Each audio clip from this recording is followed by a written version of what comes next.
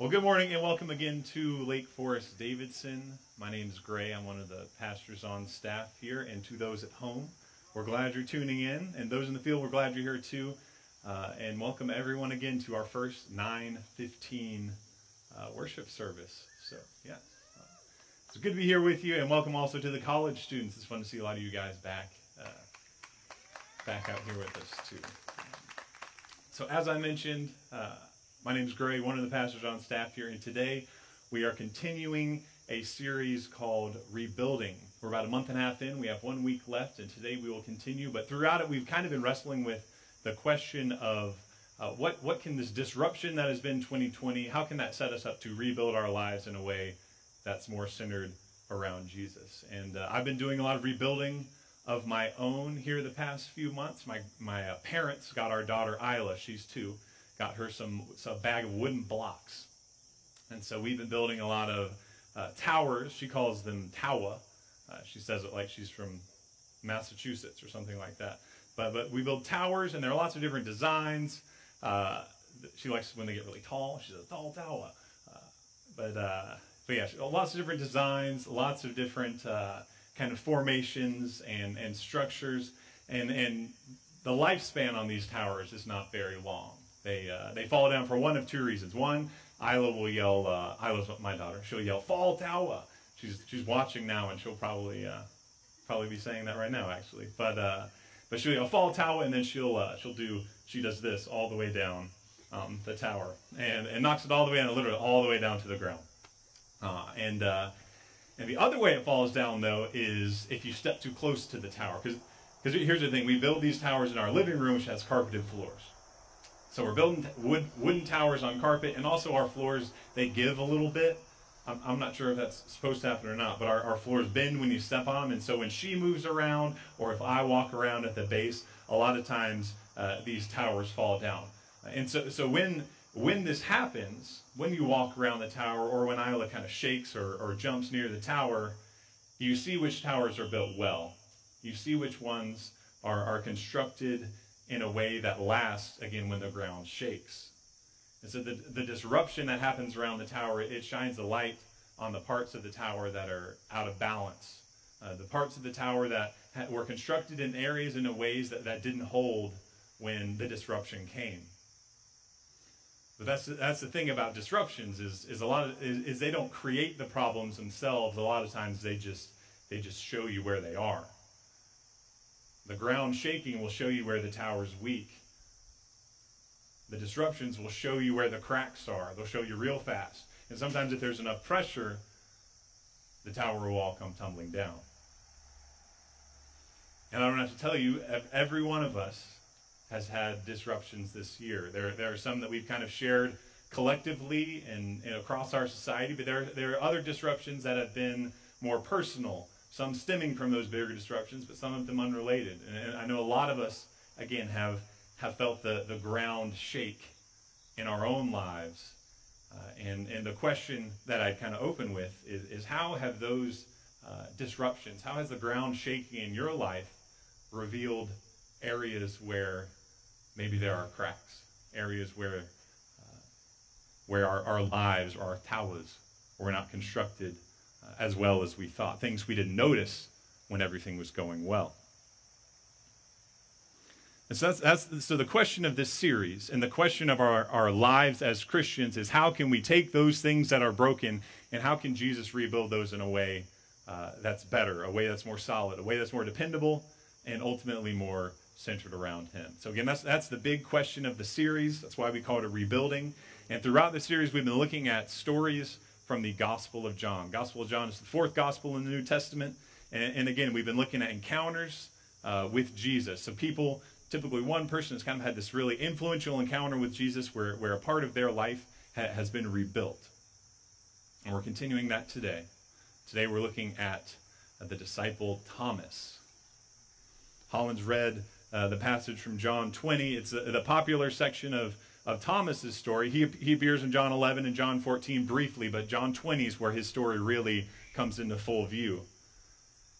And this is the story that popularly has him referred to as Doubting Thomas.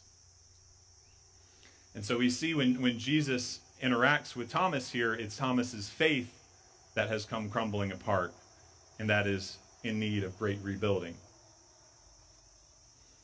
And in some ways similar to our life today, when we open up John 20, we're stepping into a time in Thomas's life, and a time in the world of great disruption. To recap, many of you know the story of John's gospel, but Thomas was one of those disciples that pretty much left everything he had, everything he owned, everything he knew, and followed this man Jesus, trusting that he was bringing in a new kingdom on earth, trusting that Jesus was the Son of God, trusting that this man was the only way forward. And it all went reasonably well for a couple of years. Jesus performed miracles, gathered crowds, and taught. But then one of Thomas's fellow disciples betrayed Jesus. And then in an instant, Jesus was arrested. And then Jesus was sentenced to death. And then Jesus was killed. And so in a short period of time, Thomas's world went from together and moving in a direction to having completely fallen apart, having completely come undone. The picture of how he understood not only Jesus, but everything that was happening unraveled in an instant.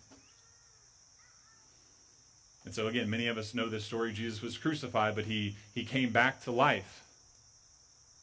And this is kind of where the story picks up in John 20. Jesus finds the disciples. They've been hiding upstairs in this room, fearing that the people who wanted to put Jesus to death, wanted to kind of wipe out that movement, would come for them to try and really squash this thing out. And so they're hiding up in this room, and Jesus comes and appears to them, appears to all of them but Thomas. And Jesus comes and says, look at the holes in my hands, look at the hole in my side. It's me. I've triumphed over death. And again, Thomas was the one person not there. And then we read in verse 25, they then go and tell Thomas what they've seen. So we read, so the other disciples told Thomas, we have seen the Lord. But Thomas said to them, unless I see in his hands the mark of the nails, and place my finger into the mark of the nails, and place my hand into his side, I will never believe. And again, he's often referred to as doubting Thomas. But I think our understanding of what doubt is today misses a little bit of what's going on in Thomas's story. I think his doubts are less intellectual, less about, does God exist, less in need of a quick argument or apologetic kind of exercise, and more, I think his doubts are more about the fact that he had gambled his life on this thing that all came falling apart. He saw what was done. He saw Jesus get arrested. He heard he was killed. His doubts are a little more personal than an intellectual exercise. So again, he's referred to as doubting Thomas, but I think more than doubting, I think he's wrestling with coming to grips, trying to square what has happened with what he believes.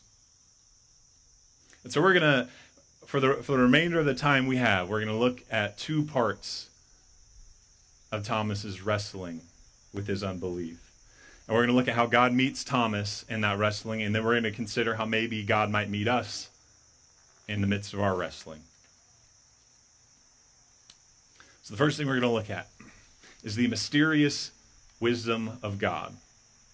And so, again, we kind of left off on the story where Thomas said, until I see Jesus alive with proof that that's him, I can't believe. He's saying, don't tell me everything that is done is undone. And so what we'd expect there, if we put ourselves in God's shoes, which I would not do very often, but if we do that, then we'd expect God would quickly show up and relieve Thomas's questions, pop out of the bushes and be like, hey, Thomas, here I am. We're all good. Feel better. Go start telling people about me. We'd expect kind of the immediate, the quick, the direct resolution to Thomas's struggles here. Because again, he's one of the disciples. Jesus knows him. So again, we'd expect this to be taken care of quickly. Why wait? But what we see is something pretty different. There are two really odd things, and I already touched on one of them, that happened in Thomas's story. So presumably Jesus knows Thomas is struggling, and then Jesus happens to show up and show himself He shows his hands and the hole in his side. He shows what Thomas needs to see to everyone, all of the disciples except for Thomas. He comes at a time when Thomas is not there. And again, Jesus has just risen from the dead. He's able to enter the room through a locked door. We can assume Jesus knows Thomas isn't there. Yet Jesus comes then. The other odd thing, the next line after Thomas saying, "I will never believe," is 8 days later. Some translations say a week later. It all depends. In history, some people counted the day that you're on and some people didn't. So roughly a week later, the disciples were inside again and Thomas was with them, is what we read in verse 26. So Thomas has this big declaration of, "I'm struggling to believe," and then the next line is, "A week later." Nothing happened for a week. And again, in verse 26, we read, 8 days later, his disciples were inside again, and Thomas was with them. And that's when we see Jesus come again into this locked room and appear to the disciples, and he goes straight to Thomas. So again, he knows what's going on in Thomas's mind. He goes straight to Thomas and says, "Put your finger here and see my hands. Put your hand, place it in my side. Do not disbelieve, but believe." So Jesus comes and meets Thomas in the midst of his doubts, in the way that he's questioning. But the question that naturally follows, at least I was wondering it when I was reading, was why? Why not have Thomas there the first time and save him the wrestling for the week, and save him the doubts, save him the discomfort? Why not come right after Thomas declares what he needs? Why wait? Why wait a week? Why would this way be better? Like, what do you gain in doing that? And the reality is I'm not exactly sure. I trust that God was doing something there. When I was going to college, I entered into a time of pretty serious doubt myself. It actually kind of started my senior year of high school. I was really involved with my church and was in leadership and a bunch of Christian stuff. And then went off to college, and some doubts that had crept in my senior year kind of began to snowball a bit. And I kind of viewed college as like a reboot almost, like a fresh start, going to turn the page and do better and kind of get things back on the rails. And so I went to a bunch of campus ministries, tried them out, and asked some really difficult questions that I was wrestling with. And didn't really get a ton of answers, but the one thing I kind of consistently heard was, go pray and ask that God will reveal himself to you. Which is not bad advice, but I'll never forget going home, laying in my bed, looking at the ceiling, and praying something along the lines of, God, I want to believe, but I got these questions that I can't, that are these huge cracks that I just cannot live with. Will you please reveal yourself to me? And again, I'll never forget feeling like expecting the lights to start flickering, or a bird to land on the windowsill or something like that. But I'll never forget just nothing. And it didn't even feel like, it felt almost more like an absence of something than even nothing. And again, I ask the similar question, like, why? Obviously, that's not how the story ended. Here I am, a pastor at a church. God did reveal himself to me, but it took a year and a half, 2 years almost. And I asked the same question there, why? What was good about those 2 really hard years where those doubts kind of became tangled up with loneliness and being in a really hard spot mentally? Why not just like move the whole resolution up a year and a half and spare me all that, is essentially the question. And again, there are still things I can't look back and explain what was happening, but I do believe I wouldn't have the faith I have today without it, and I can't even really tell you why. But all I know, all I can trust is that was part of the path that God had for me to get me where I needed to be today. And again, that's the point of this section, was the mysterious wisdom of God. It's still a mystery why these things had to happen. And some say, well, that's great, you had a happy ending. What about my story? What about this person's story? And I just say the story is not over. I certainly thought it was for me. But again, God was doing a work in me that I still partly don't understand. And I believe the same is true for Thomas in this week. He himself could not see it. We have no information about what happened during this week. But given the tone of what he says beforehand, I don't think it was a relaxing, comfortable week for Thomas. I think it was a week of wrestling, a week of frustration, a week of silence. And even while Thomas could not see it, Jesus was working in him to prepare him for what was coming next.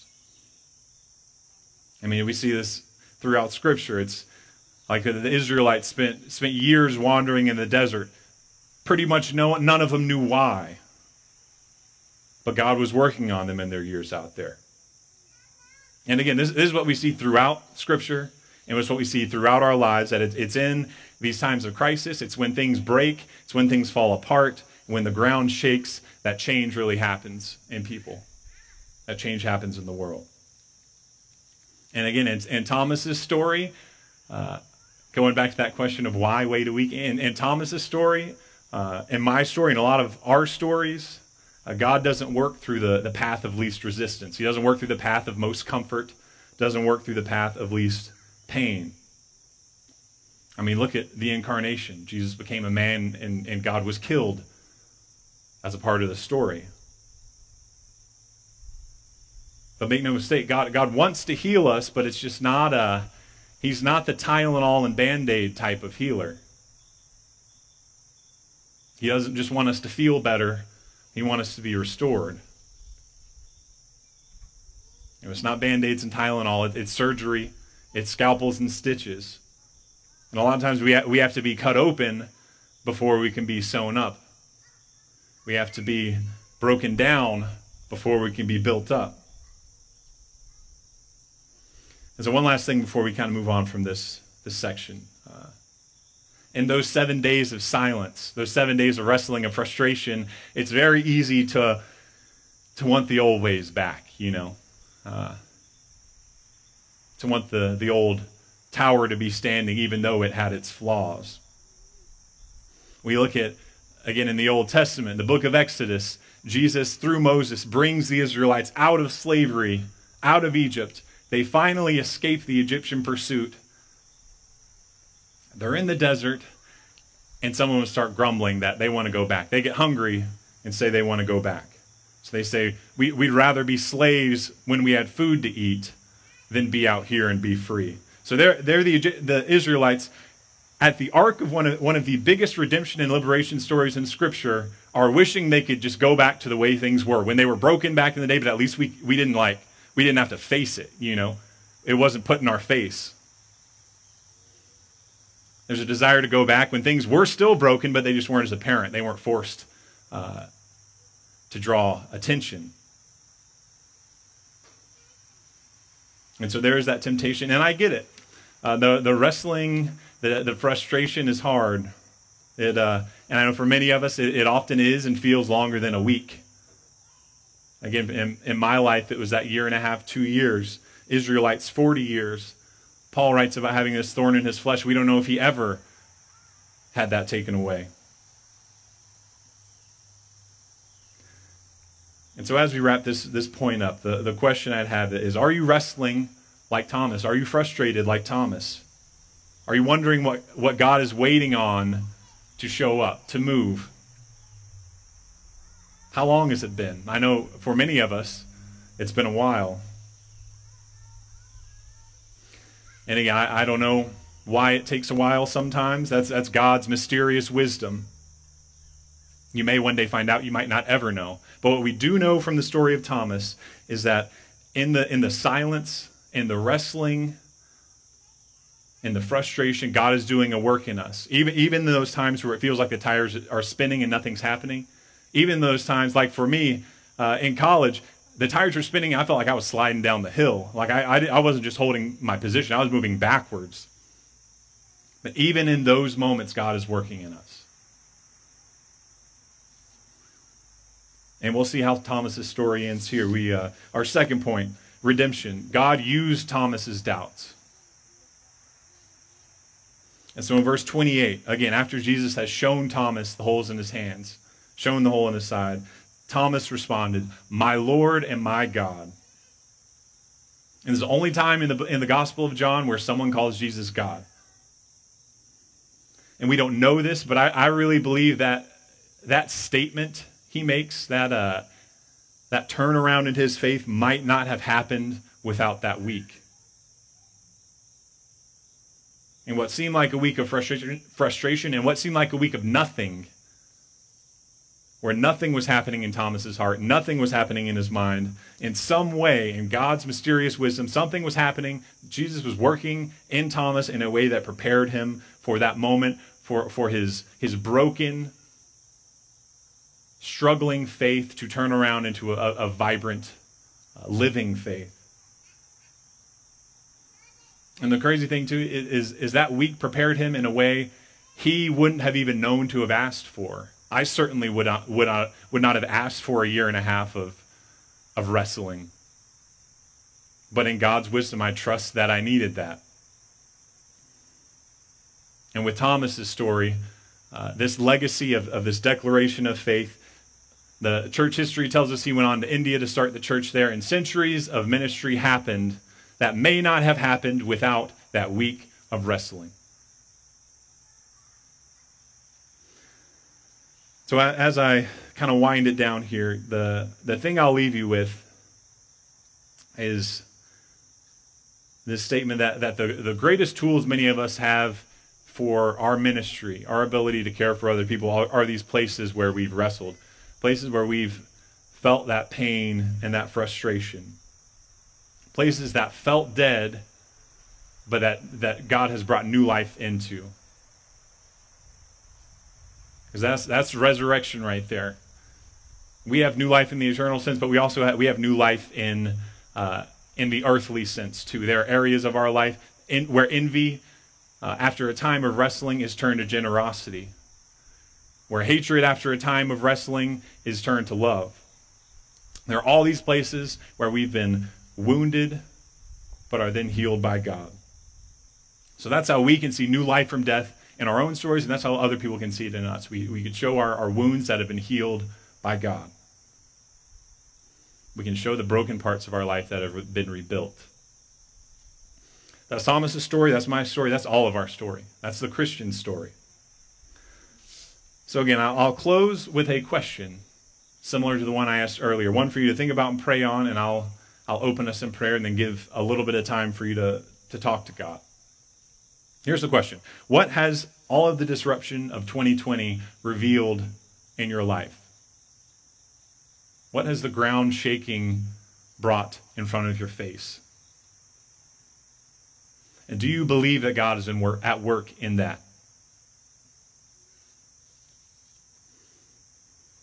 Please pray with me. You can use this time to talk to God, and then I'll close us in prayer.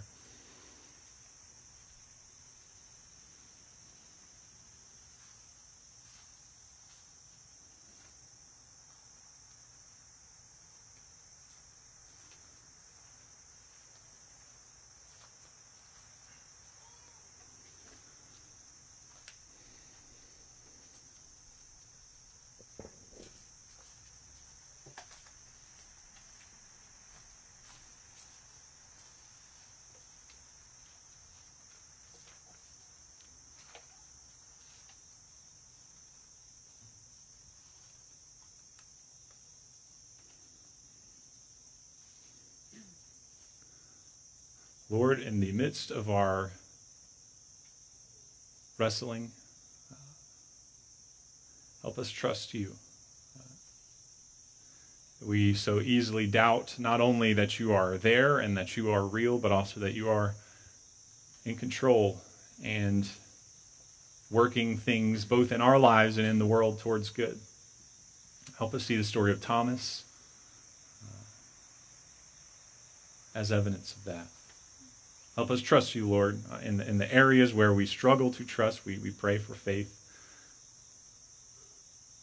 And we ask that in the pain of our life, that we would feel and see the new life that can come only from you. We ask all these things in Jesus' name. Amen.